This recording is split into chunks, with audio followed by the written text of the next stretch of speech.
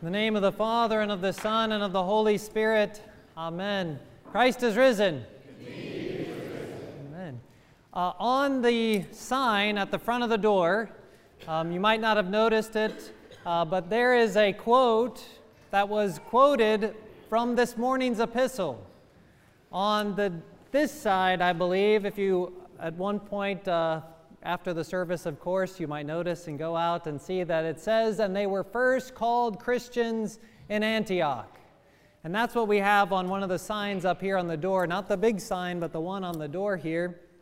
And the reason, of course, that we have that is it also says Antiochian Archdiocese. And just so that there's a little bit less confusion about what that is, we attach ourselves to something that says, yes, guess what?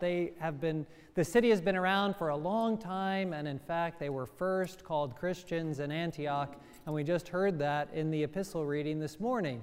And because we heard it, and because it is on the front door of the church, we should probably say that it's there, and I think it's there, for a bigger reason than just to explain Antiochian.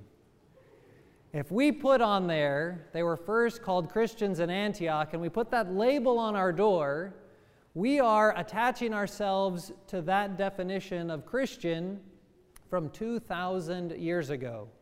That we are saying they were called Christians in Antioch 2,000 years ago for the first time, and you can look into this building, you can look at these people, you can look at who we are and say we are still being called Christians for the same reasons here in 2018 in Memphis, Tennessee.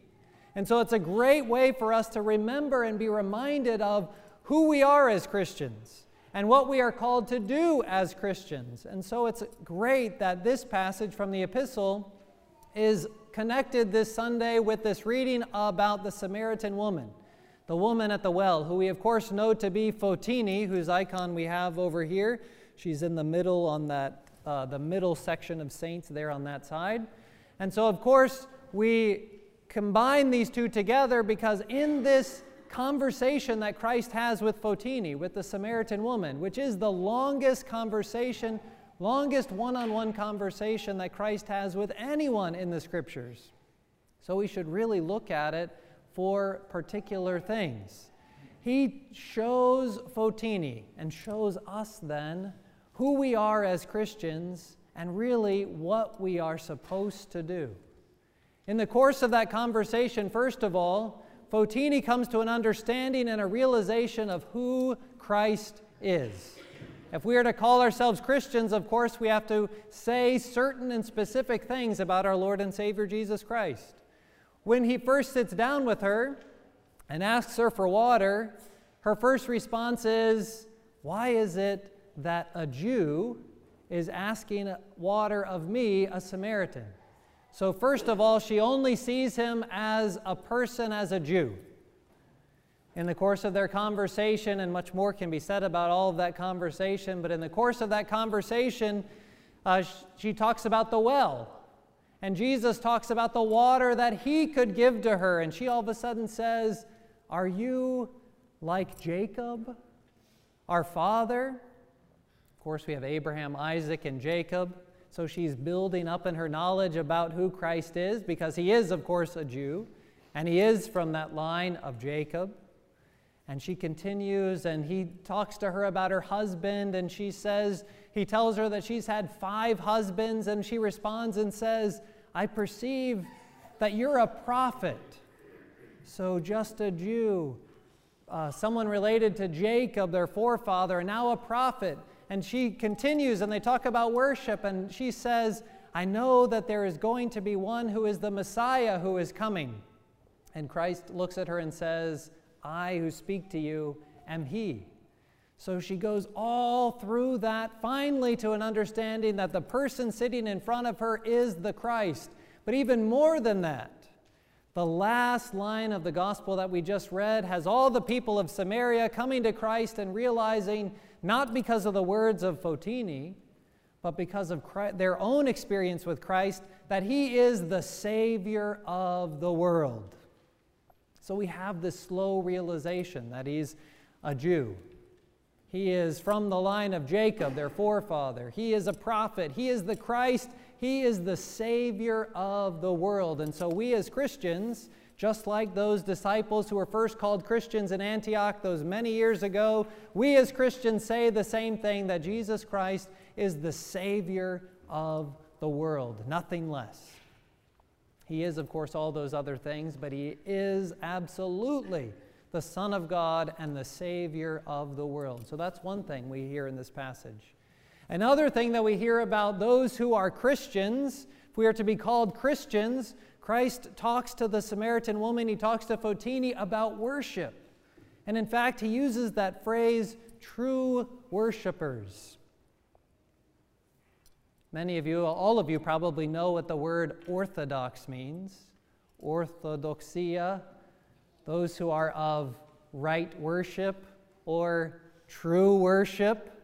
True worshipers like us will be those who worship the Father in spirit and in truth. And so there's a great reminder that us as Christians, we don't just believe in the Father, we don't just believe in the Son, we don't just believe in the Holy Spirit and make a check mark about things that we believe and can say that we believe in with our minds, but we worship.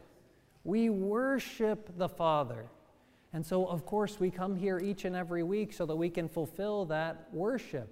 And we worship the Father in spirit and in truth, because that worship, according to Christ, is something that is Trinitarian. The Father, we worship the Father in spirit, the Holy Spirit, and in truth. Jesus Christ says that He Himself is the way, the truth, and the life. And so we worship in a Trinitarian fashion each and every week when we come together, and that's what the early Christians did as well. And so when you've been reading through the book of Acts throughout the course of this Paschal season, you've read about the early church and heard about their worship, and those who were first called Christians in Antioch worshiped the Father, the Son, and the Holy Spirit. They thought of Christ as the Savior of the world. They understood who He was. So that's what we believe, what we do with our worship, but also the last thing, the challenge that this has for us, is that the Christians in the early church, those who were first called Christians, and even Fotini, the Samaritan woman who becomes a Christian sitting at the well with Christ, she also becomes an evangelist. Because it's not just for us to be able to say, I believe that Christ is the Savior of the world, I come and I worship Him, but we also as Christians, and they were called Christians in Antioch because they were going around teaching and preaching about who Jesus Christ is and how they should worship, part of our challenge and part of our call is to do the same thing. Christ looks out at the people of Samaria as they're coming to Him, and He points them out to the disciples, and He says, look, the fields are ready for the harvest. It's time to go and harvest. And I know that we all think and feel the same thing. A couple of weeks ago, we watched that movie, Becoming Truly Human. And it received mixed reviews, which is okay. But what it did, though, is it inspired lots of conversation. I think every single person that I talked to, or every single group that I've been with over the last couple of weeks, somebody brought it up, and somebody wanted to talk about it because it at least struck up conversation. And that's really what we need to do, to strike up conversation with people, because one thing that film says is that there are a lot of people who don't know what it is to be a Christian. And if we're going to put a sign on our door that says we're the ones connected to those who were first called Christians in Antioch, then it's up to us then to promote and to show what it really means to be a Christian. And by saying that, I'm not telling you that you need to go to every single person and carry a Bible around all of the time and try to talk to every single person you meet. If you do that, that's awesome. And it's not how most people will do this. But it's to just have a conversation and to talk to people, to meet people where they are, to engage them in conversation so that you can show that this Christ, this person that you know, has changed your life, has changed how you engage and interact with the world. It doesn't mean that you have to have all the answers to all the questions. And I know sometimes we hold back from wanting to share our faith because we're worried that we'll get that question that we just can't answer, and it's going to be embarrassing. It's okay to not be able to answer the question. I did that a whole bunch this week. Actually, I got a few very tough questions, and I had to say, I don't know. Let me get back to you, and we'll talk about it again. And that's okay. That's okay. But the real evangelism, the real sharing of our Christian faith is just visiting and meeting people where they are and saying, you know what, I might not be able to answer your questions, but this I know. My relationship with Christ has changed my life. It hasn't taken away my suffering. It hasn't made me perhaps a more patient person like I wish that it would. And you might even think that, oh man, I'm still a hypocrite all of the time. But you know what? It has changed my life and is continuing to change my life. Just like Father Alex's sermon last week, where we say Christ is risen in the midst of our struggle, in the midst of the chaos of our life, instead of reverting to other words. But it is up to us then to be those true Christians. We've got the label on our door, so let's be it. Let's be those true Christians who believe that Christ is the Savior of the world. Let us worship Him, Father, Son, and Holy Spirit, and let us engage this world. Listen to people where they are coming from, and not provide all the answers perhaps right away, but just enough to say, Christ has changed my life. And Christ will change theirs as well, and Christ will change this world. May we live up to be those Christians, just like those folks who were first called Christians in Antioch.